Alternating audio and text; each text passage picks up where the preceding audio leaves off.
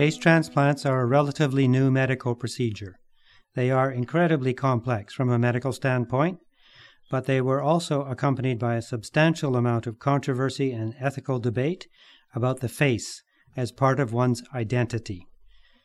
I'm Dr. Ken Flegel, Senior Editor for the Canadian Medical Association Journal, and today I'm speaking with the author of a medical humanities article published in CMAJ called Saving Faces.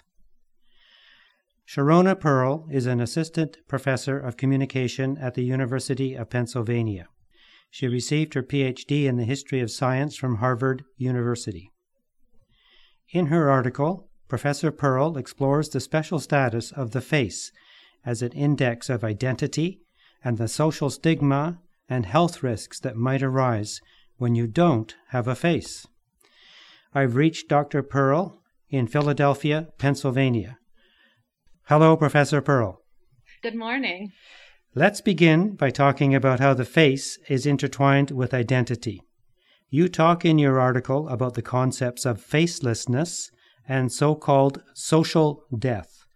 Can you please explain these concepts?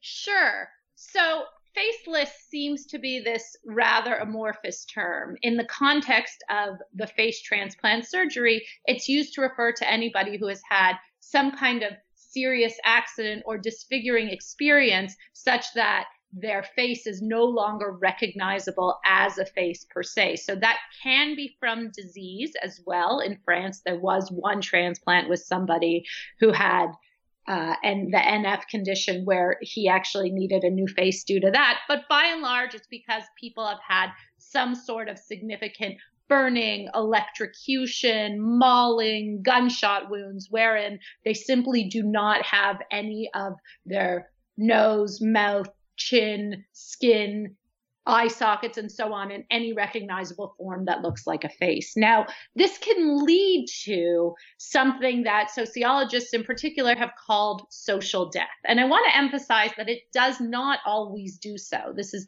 a highly individual experience. But for people with severe face disfigurement, they can experience a kind of social isolation, loneliness, and ostracism that is so intense that they actually feel a loss of personhood. They no longer feel like or are treated as human. So though not having a face is not medically threatening in the same way that people who need a heart or lung transplant might be, it's still significantly socially life-threatening for people who experience social death. So we'll come back to those concepts, but first, could you tell us what exactly a face transplant is? Sure. It sounds like it's something out of science fiction. One of the things that was fascinating to me was how often, even in the medical literature, references to science fiction were made, but it's actually not science fiction. It's a reconstructive transplant. It's also called a vascularized composite transplant or a vascularized composite allograft. It's an operation that can involve different levels of transplantation. So it can start with straightforward skin or envelope transplants, but it can also include muscles, nerves, blood vessels, and even in a few recent cases, bone. So it also can cover different parts of the face, from the very first one, which included the triangle, the nose, mouth, and chin, all the way down to the scalp and skull, to the jaw and chin. And one of the things that it does is it's not just cosmetic in the sense that it makes people look like they have a traditional face. It actually can restore function. So I would be able to blink my eyes, close and open my mouth, and smile.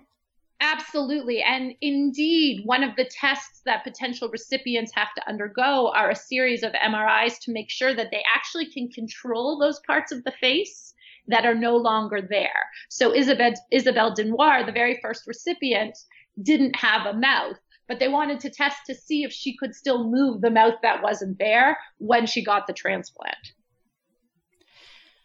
The first successful hand transplant happened in 1998, but it took another 7 years for the first face transplant to be attempted. What was the initial pushback about?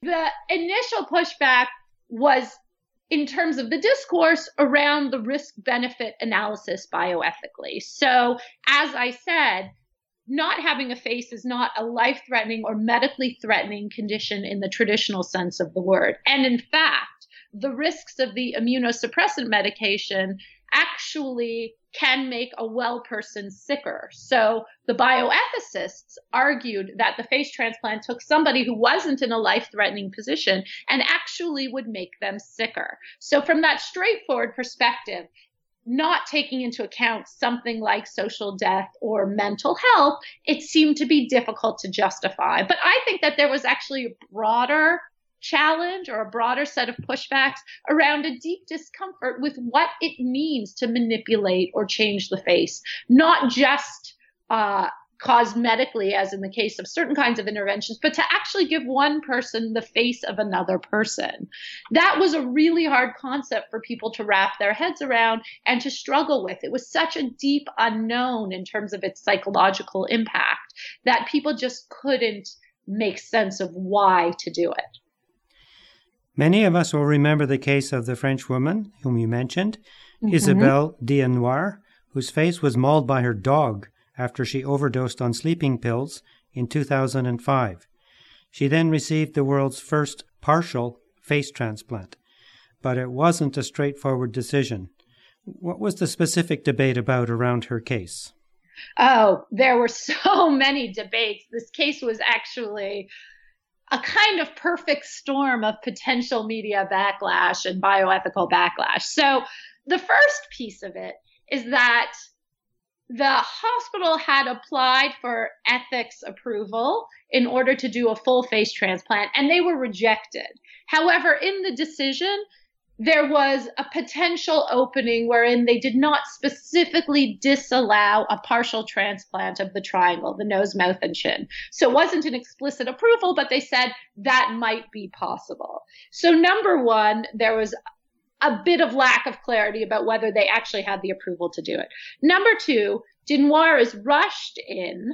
She had been mauled because she overdosed on pills in an attempted suicide. So whether a person with a history of psychological instability is the ideal candidate for this groundbreaking transplant was another thing that people subsequently questioned.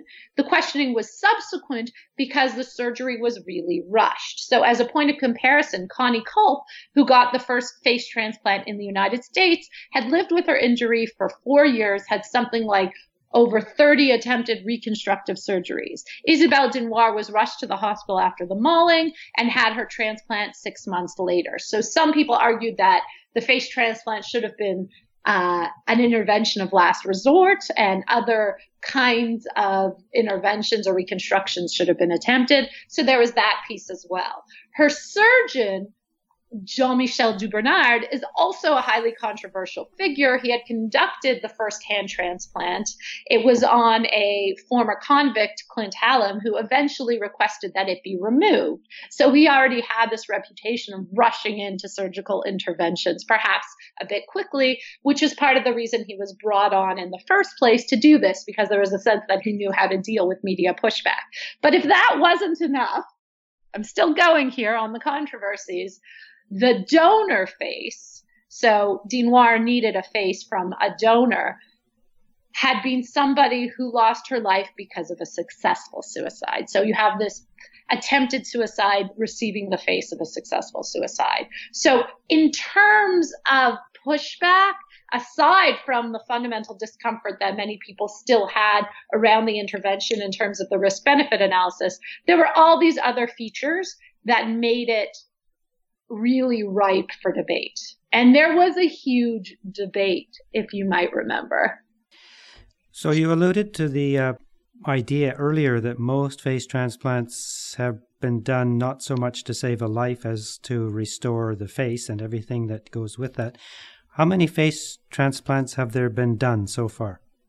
As far as we know, there have been about 37. So I say as far as we know, partly because we don't know exactly what's happening in China, and because at this point, they're happening more regularly, and it isn't the same kind of intense media scrutiny and release that there had been up to this point when all prior surgeries were something that really received a lot of attention. So as far as we know, let's say around 37, but they are becoming more routine, with the constraints that you do need to have a lot of matching between the donor and the recipient. So there's still a lot of pressure on the supply. Which are the most active 1-2 centers in this activity? Probably, I would say it's the Brigham and Women's Hospital right here I'm in the States, but in Boston. But there are active centers in France, in Turkey, in China, as I said, and then there are other sites in the United States as well that have been doing the surgeries, and several other are waiting to do their first intervention. So the Cleveland Clinic has some under their belt, but I know that UCLA, as far as I know, hasn't done one yet, but is waiting. And then, of course, there's NYU, which has done, and University of Maryland connected to the Naval Trauma Center. In your article, you do talk about the quite important connection with the U.S. military. Could you enlarge on that? Absolutely. So that connection is important from a resource standpoint in terms of funding for both the research leading up to the transplant and then actually paying for the extremely expensive transplants themselves. And it's also important in the more abstract sense of thinking about why there's been a tonal shift around people's resistance to the surgery. So it turns out aside from the very first surgery done, which the hospital itself paid for, I believe. No, that's not true. The second surgery done in the United States, but the first one done at the Brigham and Women's, I think every other surgery has been funded by the military. A couple of the recipients were themselves veterans, but they were not injured in the line of duty. They just happened to coincidentally have been veterans. But the military is deeply interested in finding a way to honor or pay back the debt of soldiers who have been injured in the line of duty, particularly with improvised explosive devices, which often do lead to the loss of a face and were really active during the campaigns in the Iraq War. So the military has deep reasons to be interested in funding this kind of research. Now, in the United States, as of course Canadian listeners know, healthcare is not covered by the government. These were all clinical trials, so they would be covered by outside sources in any case. But it turns out that the military was paying for them and also paying for the immunosuppressant regimes in some of the cases. In some of the cases, those are covered by insurance or other clinical trials. It's all different in different instances.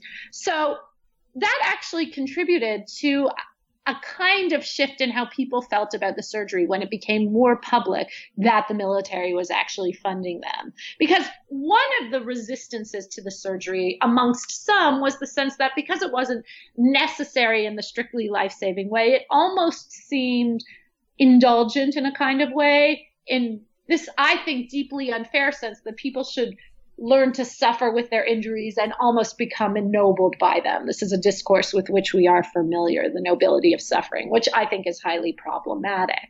But it's no longer people trying to look better or get some sort of cosmetic intervention when it becomes soldiers to whom a debt is owed. So the idea that this operation could actually help people recover what was lost in the line of duty makes it a lot more acceptable and makes it a lot more comfortable for people. Earlier in the podcast, you stressed the importance of matching. I think you were alluding to genetic matching with a concern for the adequacy of tolerance versus rejection. I'm wondering what other factors we match on. For example, you wouldn't give a white face to a black person, or you wouldn't give a young woman a hairy old man's face. How are these actual physical features taken into account? You wouldn't, but you absolutely could from a medical standpoint. So to me, that's incredibly interesting. So at the moment, there are all of these social restrictions, as you said, on who will be an appropriate match or recipient donor situation. those are not governed entirely by medical concerns. As you said, of course, there's genetic matching, tissue typing, blood, and so on and so forth. That is pretty straightforward in any transplant scenario. But here we do have to worry about race, gender, and age. But those are socially constrained. And in fact, there have been experiments with animals doing cross sex and cross, not race, but, little black mice getting little white mice faces and so on and so forth. And it could completely be done. And in fact, in the case of the cross-sex donations, it really wouldn't be that problematic in the case of, say, a biological male getting the face of a biological female. There would be, given that the biological male still gets the same testosterone and so on and so forth, probably the face would grow hair and so on, and it wouldn't be that complicated, but there's still a huge amount of social resistance to it. Having said that, there are some funny or interesting anecdotes that arise around this question of matching. So James Mackey, who received the second transplant in the United States, was considered to be at risk for a rejection episode. It turns out that his donor face actually had rosacea. They didn't know that, so they thought that the red patch was a sign of early rejection, but in fact, it was something that he was getting from his donor face. He also had to learn to shave for the first time in his life because he was of Asian and Native American descent. He got the face of, as you said, a big hairy man, and he grew hair on his face that he had to learn how to shave. Thinking of gender and race, are these factors when one looks at who gets a face transplant? They are, but in ways that you might not expect. So internationally, it's overwhelmingly men who get the face transplants. I haven't dived into why that works at the granular level in each country, but my sense from the research that I have done is that in order to become a candidate for this surgery, for which there are many more people who want it than can get it, both because of the funding issues, because of the availability of donor face, and because of the complications of the surgery, to become a candidate, you really need a medical advocate. You need a doctor who wants you to get this surgery. And in terms of who has access and power internationally, it tends to be overwhelmingly male. But in the United States, which is no less embedded in a sexist hierarchy, you find that there are more women than there are internationally who are getting face transplants. Again, the numbers here are very small, and there are still more men than women who've had face transplants in the United States, but there is a significant number of women who have accessed them. And I think that's because, once again, in the United States, it's not just a question of needing a doctor advocate. It's because the funding itself is private in different ways. Women make better stories. So what happens in the United States is that the recipients, except for the most recent one, are all packaged and become media stories. They all do the rounds of the morning talk shows. They all do a series of interviews and so on and so forth. And they get packaged almost as makeover television in this very traditional kind of format, down to the idea of the big reveal where the new face is revealed. And women just make more compelling makeover TV. It's a narrative that people are familiar with. So in attempts to popularize and gain traction and possibly funding for the surgery, you do see women accessing it a bit more in the United States than internationally. Now that we are coming to a better understanding of the concept of the person and the role of face in determining personhood, and the rather newer concept of social death, are we becoming more accepting of facial disfigurement in general and of the prospect of having a face transplant? So I want to disaggregate the two parts of that question, because you've set it up as a relationship, and I understand why, but I would say that we are absolutely becoming more accepting of face transplants. We can see that in the decline of media attention and the lack of angst, and actually the more straightforward accessing of it without the long, complicated attempts to circumvent or develop a more robust IRB. They are fundamentally acceptable now. There is very little debate around them. Unfortunately, I think that doesn't mean that we have become more accepting of facial disfigurement. In a way, I would say it's almost the opposite. I would say that there's been a real missed opportunity to explore why facial disfigurement leads to social death. Now, I'm absolutely on board with the fact that social death and mental health are incredibly important and need to be considered. And I'm hugely supportive of the face transplant as an intervention. At the same time, I think that the increased acceptance of it, the idea that this is something that people can do in a particular way, has caused us to not ask why we have caused people with facial disfigurements to experience social death.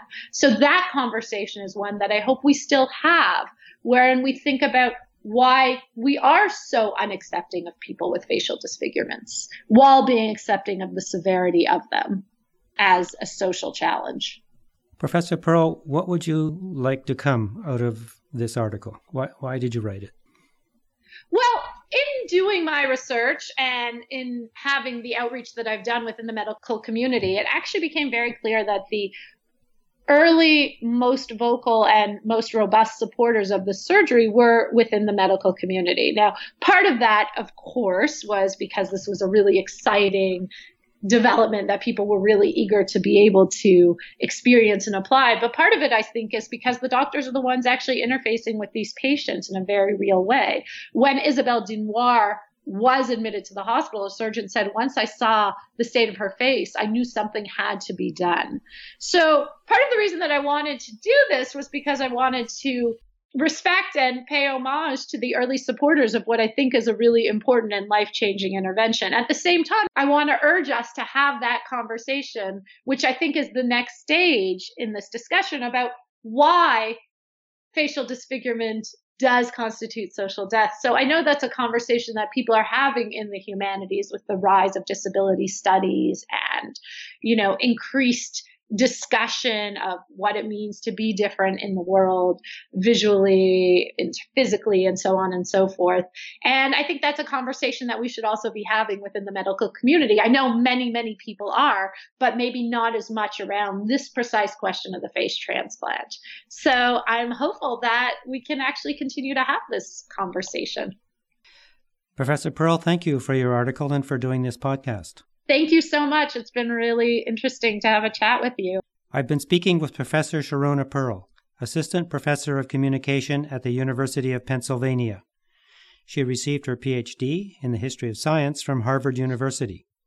To read the humanities article she wrote, visit us at cmaj.ca.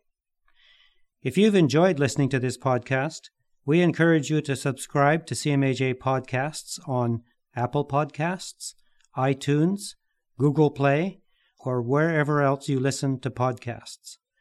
While you're there, we invite you to listen to our many past episodes.